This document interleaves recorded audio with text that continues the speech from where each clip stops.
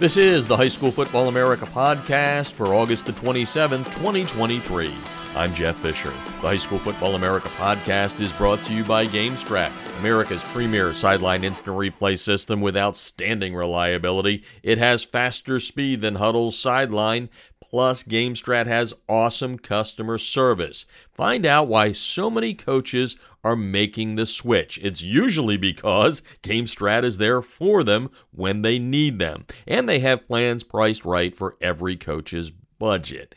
And if you mention High School Football America when you get that demo, they will give you a High School Football America friends and family discount. To get a demo, go to GameStrat.com or click on the GameStrat banner ad located on every page of HighSchoolFootballAmerica.com. Well, I wrote it on HighSchoolFootballAmerica.com early last week, and I said, even though it's, depending how you break it out, it's either the third week of high school football, if you count going back to when Alaska and Hawaii opened up at the beginning of the month, or the second, since, Texas and Florida got into the mix this week. We're going to call it the third one, but I believed at the beginning of the weekend that it was going to have the greatest impact on the 2023 High School Football America National Championship chase.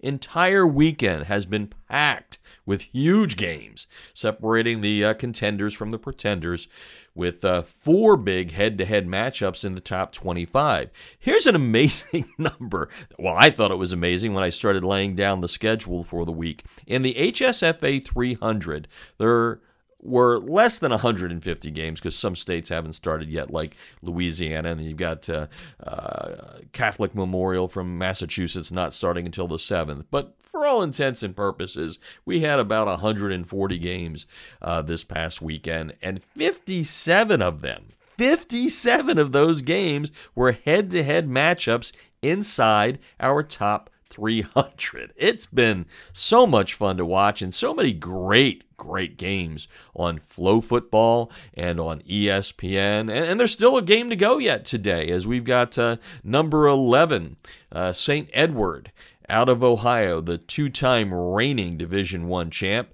waiting to take on number 30 Good Counsel out of the always brutal Washington Catholic Athletic Conference. That game will be on ESPN at 1 o'clock. But, and by the way, we always let out our rankings on Sunday. They're going to come out a little bit later because of that game today.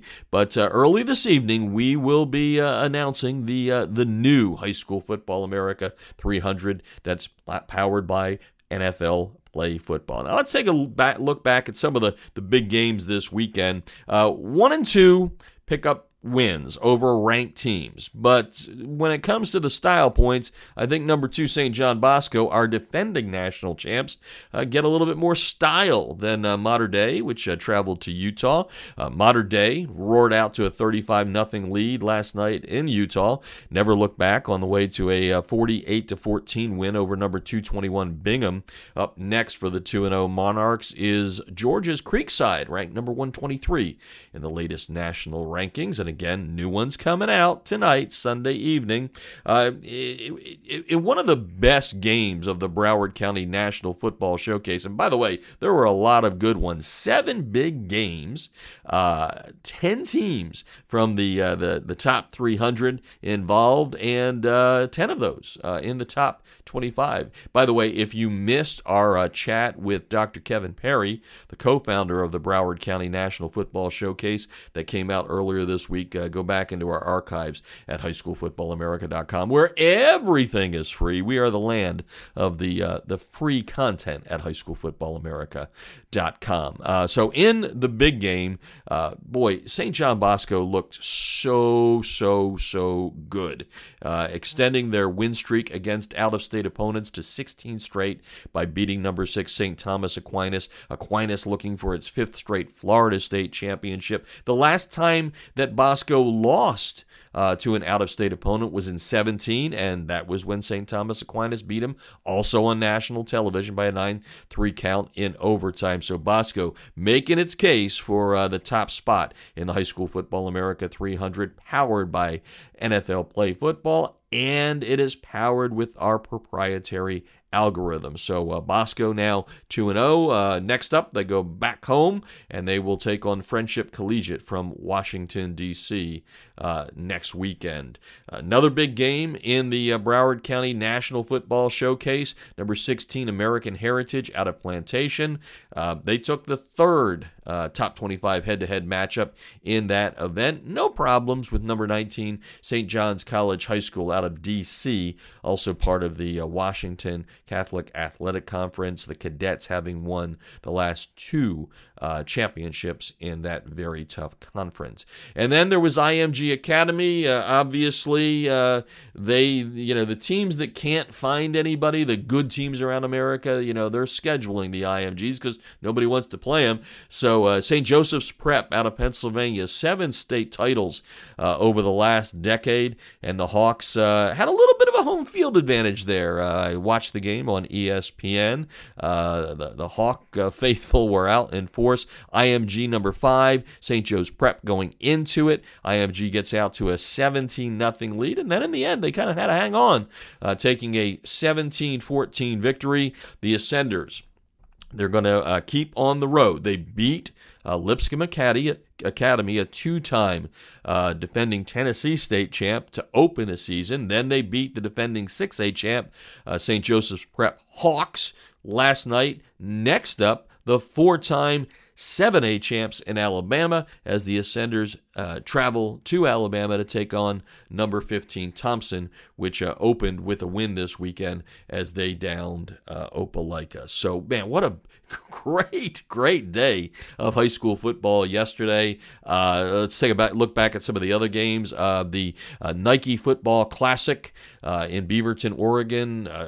Gorman making its case for why at number 3 they stand a real good shot to win a national championship. They routed number 74 Long Beach Poly from California 60-15. How good are the Gales? We're going to find out this week when they take on number 9 Miami Central. Miami Central has won 3 straight titles, and they did not play this weekend. They had a bye. Central having a lot of problems finding games. Now in Texas, there was a battle of defending state champs when Duncanville took on South Oak Cliff. Duncanville, number 8 in the preseason High School Football America 300. They stayed there through last week's first in-season 300. Not very many problems with number 90 South Oak Cliff as the Panthers win 34-13.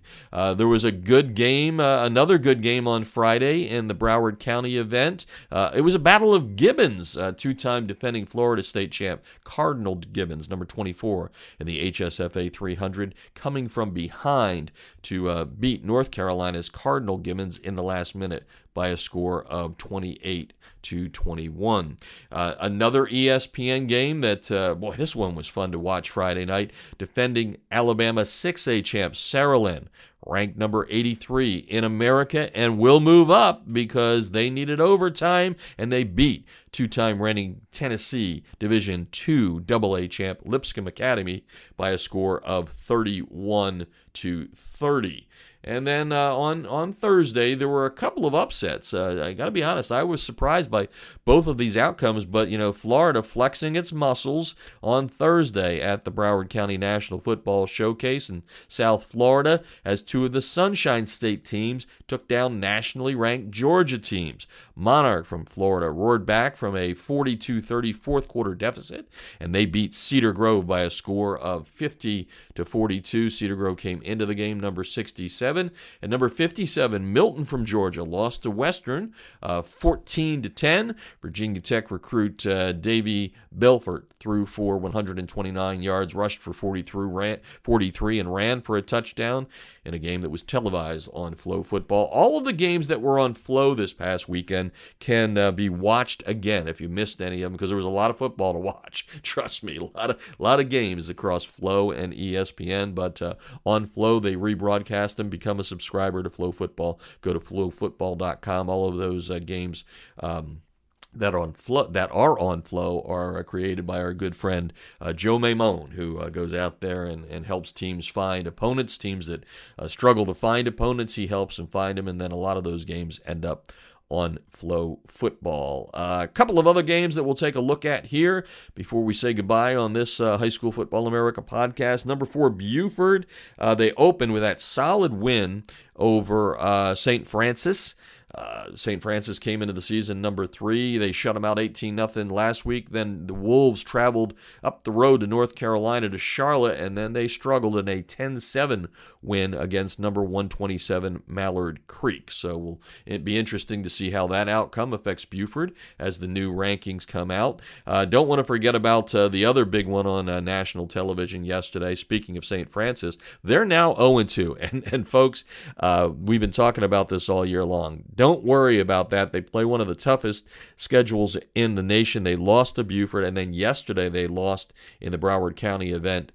They lost to they had a lead at halftime, 14-6 on number 14 Chaminade Madonna. The Panthers fell from 3 to 7 in the latest rankings. They're probably going to tumble a little bit more after dropping the game yesterday, as Chaminade Madonna outscored them after the halftime, 29-0, picking up a 35-14 victory in that one. Another big game that was on Thursday, Columbus out of Miami, number 12 in the preseason rankings, and they held there through the first set of rankings. They beat Clearwater Academy International, a private school, by a score of 28-21, so that's going to help the Explorers there.